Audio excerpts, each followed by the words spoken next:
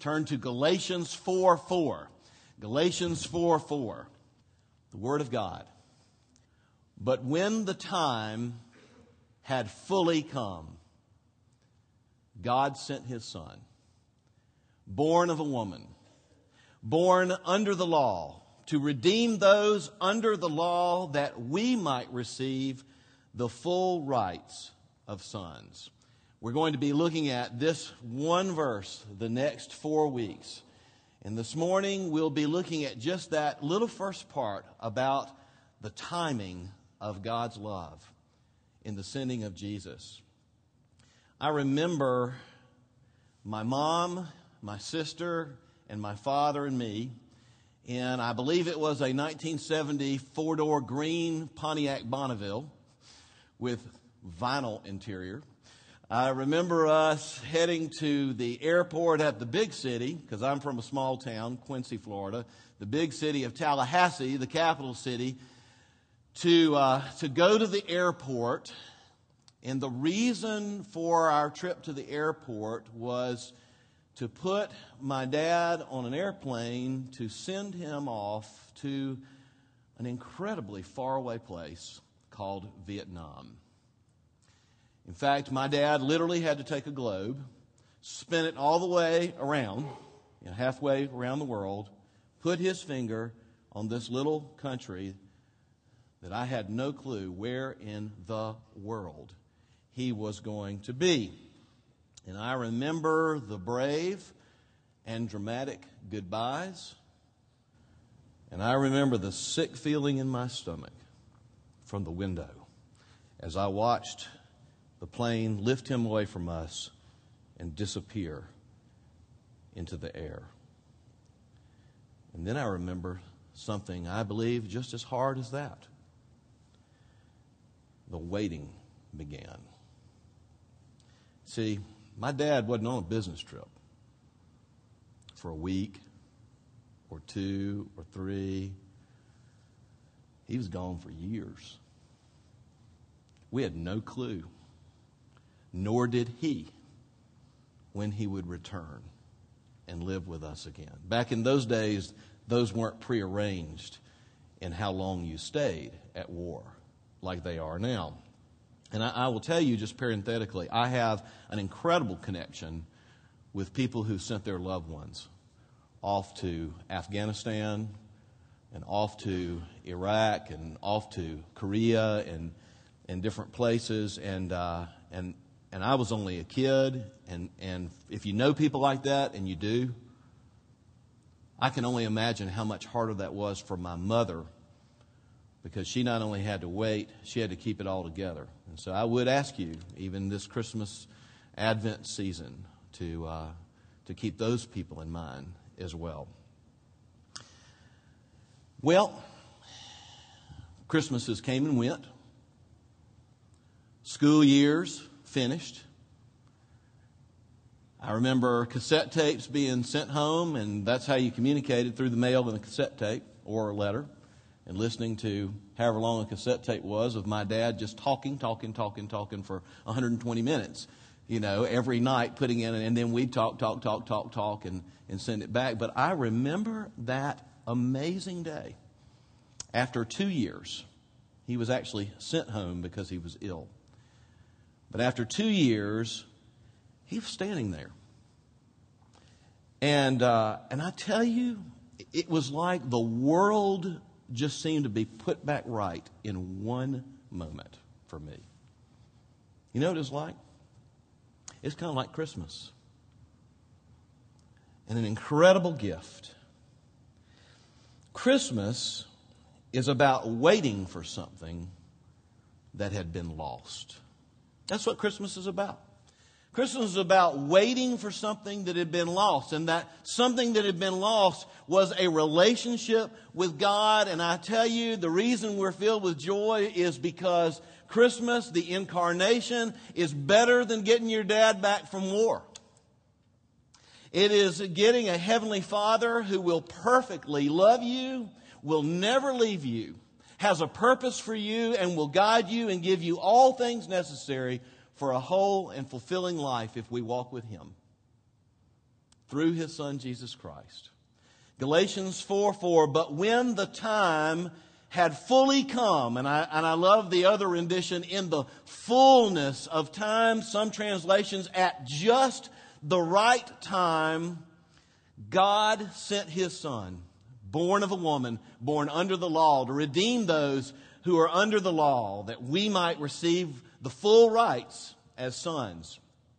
And this morning I want to look at how Advent teaches us that God is always right on time with His love.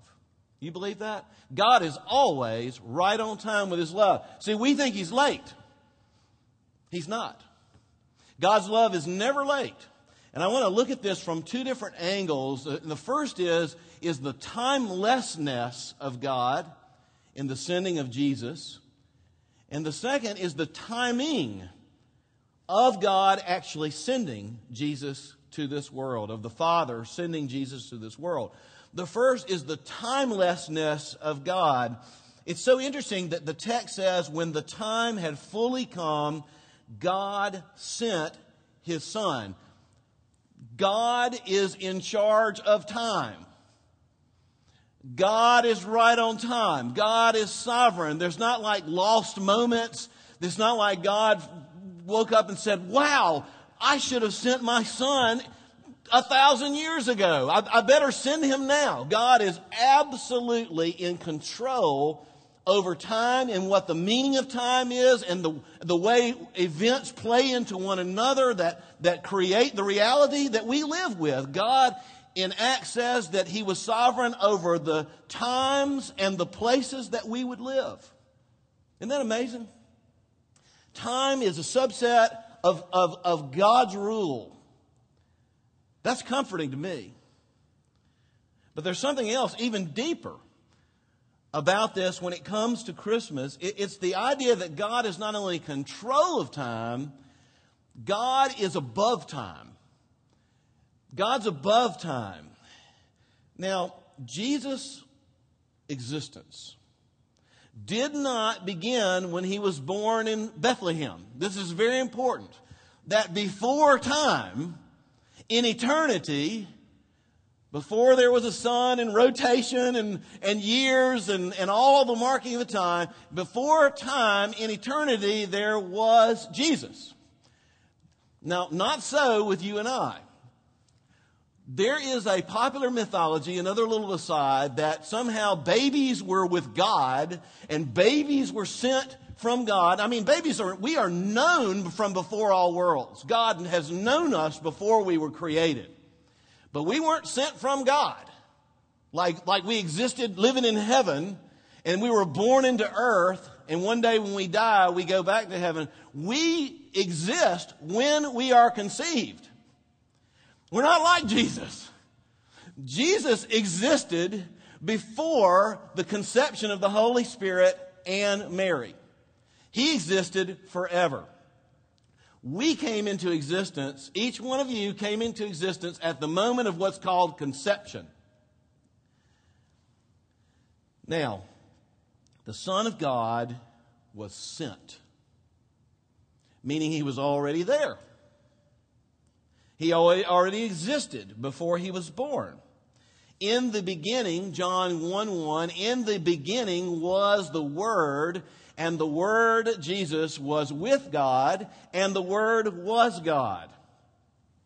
Okay, if you can stretch your minds, which we can't enough, imagine, this is, by the way, fool's errand, imagine what it was like before anything was created. Created beings cannot imagine that, really imagine that. But before there was any world, before there was any heavens and earth, before there was any angels, before there was anything, what was there? Tell me. God. There was God. And one of the great mysteries about God that is celebrated in this wonderful passage about the timing of grace and redemption is this mystery that there is one God who has eternally existed before creation, who is three. One God who is three. Three persons in the one God. The Father, the Son, and the Holy Spirit. And all over the Scriptures we find these mentioned in tandems, to where you put all this together, we see that before there was anything, it wasn't as if God did not have relationship or love. In fact, 1 John says God is love. It takes more than one person to love. And so before there were any created beings or people, God, Father, Son, and Holy Spirit had what Douglas Kelly, my theology professor, used to call the perfect family love of God Himself. There is love and unity and lavish family love in God Himself. God is eternal. God is love. God is whole. In his book, The Pleasures of God, John Piper says this: a great part of God's glory is His happiness. This is a great book, by the way, if you've not read it. It's on the joy of God being God and the things that God takes joy in. It's a recommended read. He says a great part of the glory of God is the happiness of God. God's glory consists much in the fact that He is happy beyond our wildest imagination. In and of Himself. Before creation, God is whole. God is happy and gloriously so. And He goes on to say, and isn't it true that no one would want to spend eternity with an unhappy God? Yes. And God created us in His image with the purpose to have that love, to share in that union, in that love, to enjoy a relationship with Him in that love and with one another. But that relationship was utterly obliterated by us. That relationship was severed and was lost when we decided to go our own way rather than live God's way. Just a few weeks ago, actually it was last week, there's some construction going on in our neighborhood, and the guy who's leveling out the yard and doing the landscaping with the big, little small bulldozer, whatever those are called, and he's leveling it out, and I met him, and he's a wonderful believer. In fact, he said, "Come on over here, let's pray right now." And he had two men with him. "Come on, let's hold hands." I'm holding hands in my neighborhood with them. This is great. I'm loving this. This is great. But it was interesting because I said to him, I said, "Well, you've got a real love for the Lord. I really appreciate that. That's great, and I can tell that you care about the people that work with you." And he said, "Yeah, he goes, I tell you what, it just ain't that complicated. We're just carrying around all kind of stuff because we just don't want to do what God wants us to do." And I walked away, and I thought, that is just one of the most profound things I've heard in a long time. That's good theology. That goes back to the Garden of Eden, in this God that wants us to have relationship with Him and with one another, and we don't want it. And we rebelled against it. And we were cast out of the garden and cut off from God. And then there was the prophecy, one that would be born that would reverse this curse of sin, take away the curse. And then the waiting and the waiting for thousands of years. Jesus, the answer for our sin, He always existed. He always existed. It was in the fullness of time that the Father sent the Son. So the first thing I want you to understand when it comes to Christmas, God's love breaking into the world and time, was that it was just the right time, and Jesus was already there. And the timing came out of God being timeless. But the second thing is the timing of God. It was, quote, the fullness of time, when the time that had, quote, fully come. What does that mean? What does it mean the time had fully come? What needed to happen? What needed to fully happen when the time before God sent His Son? Does anybody know? Nobody knows. Nobody knows exactly what the fullness of time is. But right here, it says God knew. From time and eternity, God knew what exactly needed to happen for the time, the window, to be exactly right for Him to send His Son, born of a woman, to redeem those under the law. Galatians 4:4. When the time had fully come. Now, the idea of the fullness of time, we don't know, but we do have some ideas. Why? Have you ever wondered why then? Like there was all this time, and then there was Jesus, then there's all this time till now? You know, why not 10 years ago? Why not 10 years after Adam and Eve fell from God? Well, there were many things, and by the way, I'm not suggesting this is the answer. But there were many things at that particular time that Jesus was born that were utterly unique in all of human history and have never been duplicated since. And the thought on this was that these particular factors that all came together under God's sovereignty created a launching pad that was unimpeded for the spread of the good news. Well, for instance, that era of time was the only one in the civilized world where there was one common language. What does that mean? That means no matter where you go in the Roman Empire, you can speak, you might have your colloquial language, but one common language, and the New Testament is written in the common language of that era, which is Koine Greek. And so, you know how missionaries are sent out and first thing you got to do is go to language school? No language school. Ready to go. One common language. There was, at that time, one common government. Meaning, there weren't certain places that you couldn't go. And rules and regulation that kept these people out, and those people are always at war with these people, and we don't like these people. So when the spread of the gospel came, and nor were there any wars going on to impede the process of just the rapid expansion of the gospel.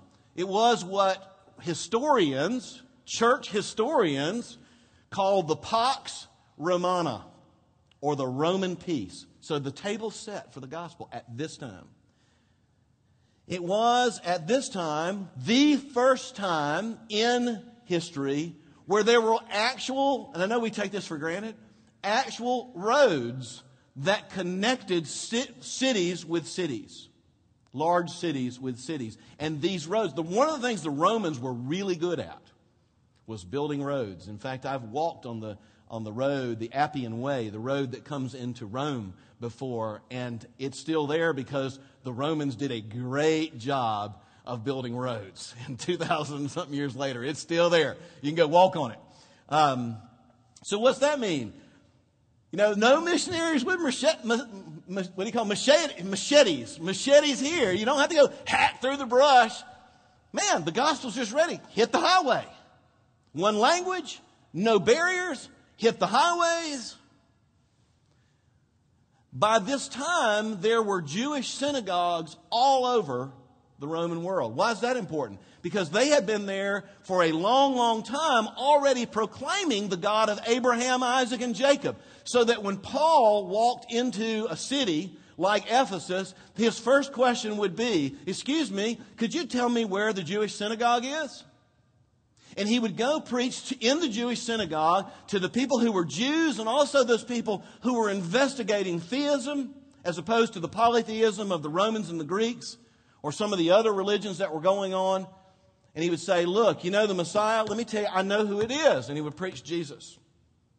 And many of those converts would come out of the synagogue. And so there was kind of this almost, collapsed timeline of people understanding who God was.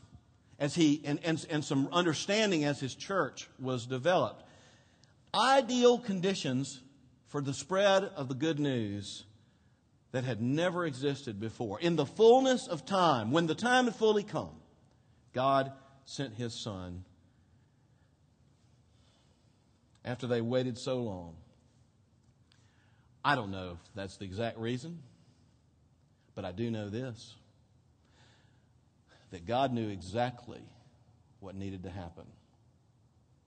And there was an exact second of an exact minute, of an exact hour, of a specific day when the angel Gabriel suddenly appeared to a virgin young girl named Mary. There was a moment in time, and it was the exact right time when that happened. You are going to be conceived with the Holy Spirit.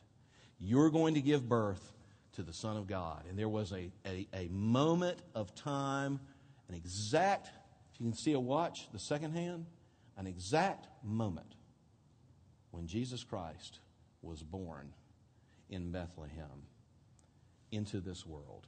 And the Word became flesh and lived among us at that exact moment. Galatians 4:4 says this: God is sovereign, and God is love, and His love is right on time. It's right on time. This Christmas, let me ask you something. Do you believe that? His love is right on time. You see, we think His love is late. His love is not late. He's right on time. Do you see that Christ was sent by the Father at the fullness of time? Do you believe that God's love is running late right now in your life? Or could there be a fullness of time in the fulfillment of different things that God wants to do as expressions of love in the life of a believer? Is His love on time or not? Even when it includes that dreadful thing called waiting. We don't like to wait. I don't like to wait. Christmas assures us of God's love, but the timing of His love. It's never late. But the emphasis here, isn't it interesting that the emphasis here is not just on Jesus coming into the world at the right time. Look back at Galatians 4:4. Where's the emphasis? The emphasis is on the Father. In the fullness of time, when the time had fully come, God the Father sent His Son. When you talk about the love of God and the timing of the love of God, it was surely no easy thing for the Father to actually inaugurate that process of the leaving of Jesus Christ from the throne of God to come into this world. And we're going to look more at the humiliation of what that meant next week. Into a fallen world, to live among sinners, and to be killed by sinners. To be killed by His own creatures. Okay? So the Father, there's love here. God so loved the world that He sent His only Son. When the time came, there was that moment, if you will, when the Father had to actually inaugurate that separation, if you will. Jesus and the Father, there was prayer. When I say separation, I don't mean that an ultimate separation, but I mean that Christ would lay down so many things and become one of us, and He would leave heaven. The Father knowing that He would pour out every ounce of His wrath on His Son. Hey, this is incredible. I want you to think, now I know this is in heaven, there's no time, but if we can't think outside of these categories very well. I want you to think about that that second, so to speak.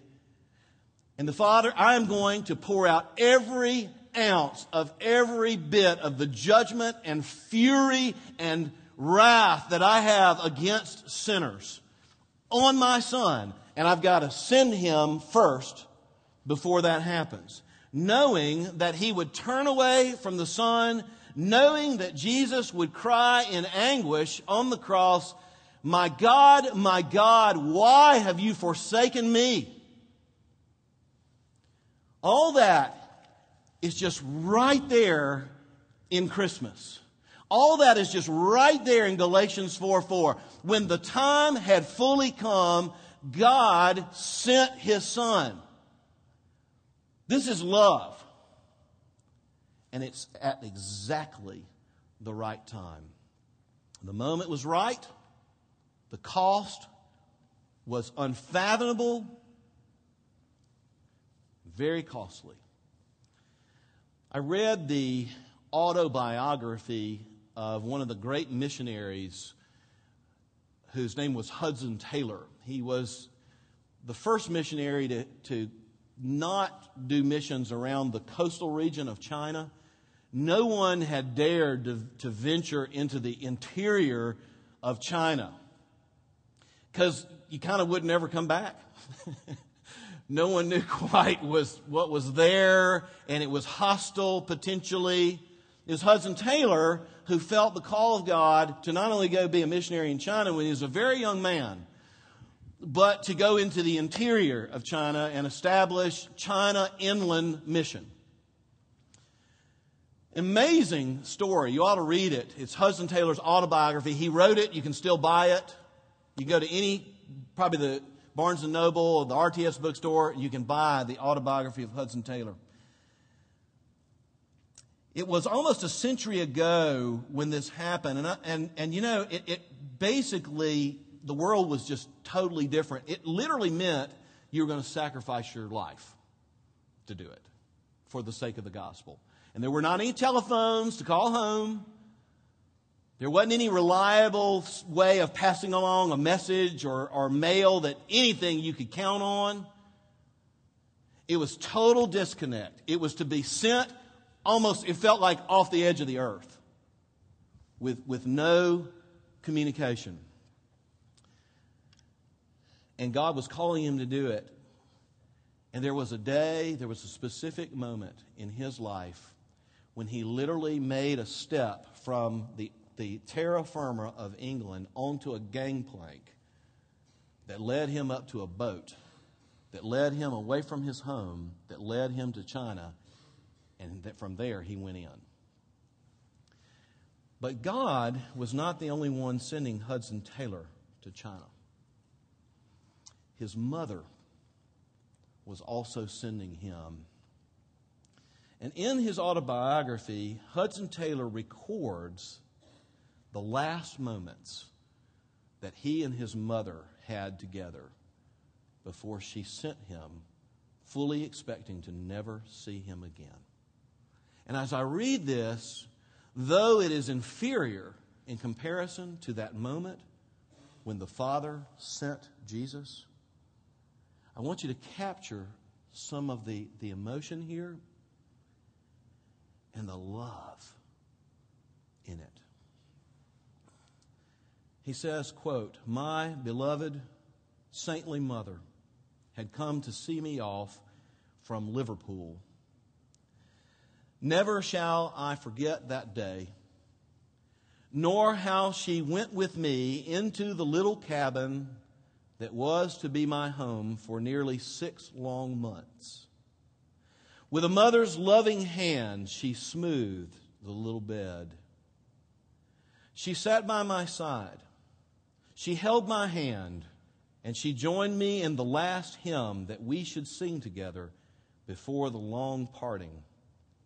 Then we knelt down, and she prayed the last mother's prayer that I was to hear before starting for China. And then notice was given that we must separate, and we had to say goodbye.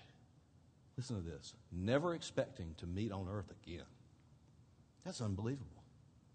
never expecting to meet on earth again. For my sake, she restrained her feelings as much as possible. We parted. She went on shore. She gave me her blessing. I stood alone on the deck, and she followed, walking the ship as we moved out toward the gates of the dock. And as we passed through the gates and the separation really began, I shall never forget the cry of anguish that rung out from that mother's heart. She screamed. She just wailed. And he heard her. He says, it went through me like a knife. And then he said these words, I never knew so fully until then what the words, God so loved the world that he sent his only Son, really meant.